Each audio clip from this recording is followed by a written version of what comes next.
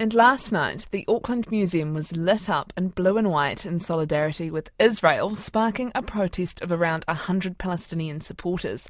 Police were called to diffuse a verbal confrontation between Israeli and Palestinian supporters gathered at the bottom of the hill below the museum at about 8 o'clock, and the light projection was turned off by 9.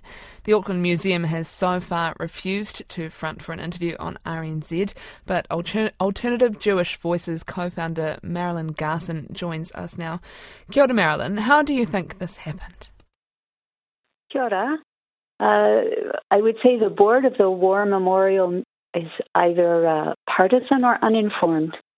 They feel solidarity only with Israel, so they single out one acknowledged crime while massive crimes against Palestinians are unfolding.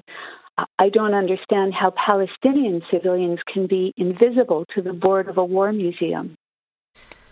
What is the implication of a move like that?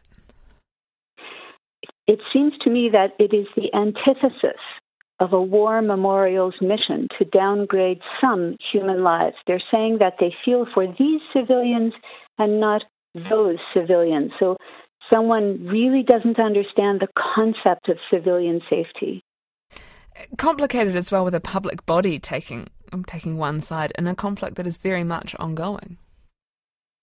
Absolutely. You know, the United Nations, the World Health Organization, human rights organizations, they're trying urgently to save Palestinian civilians from actions, some of which are war crimes.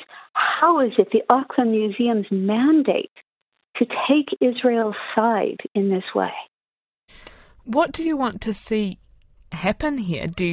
Are you expecting an apology from the Auckland Museum or some kind of reconciliation? Well, I think you should ask the Palestinian community about an apology. For me, actions would speak louder than oops. You know, a war memorial should act to hold back the violence. They need to learn into their blind spot. I want them to call for the end of this horror.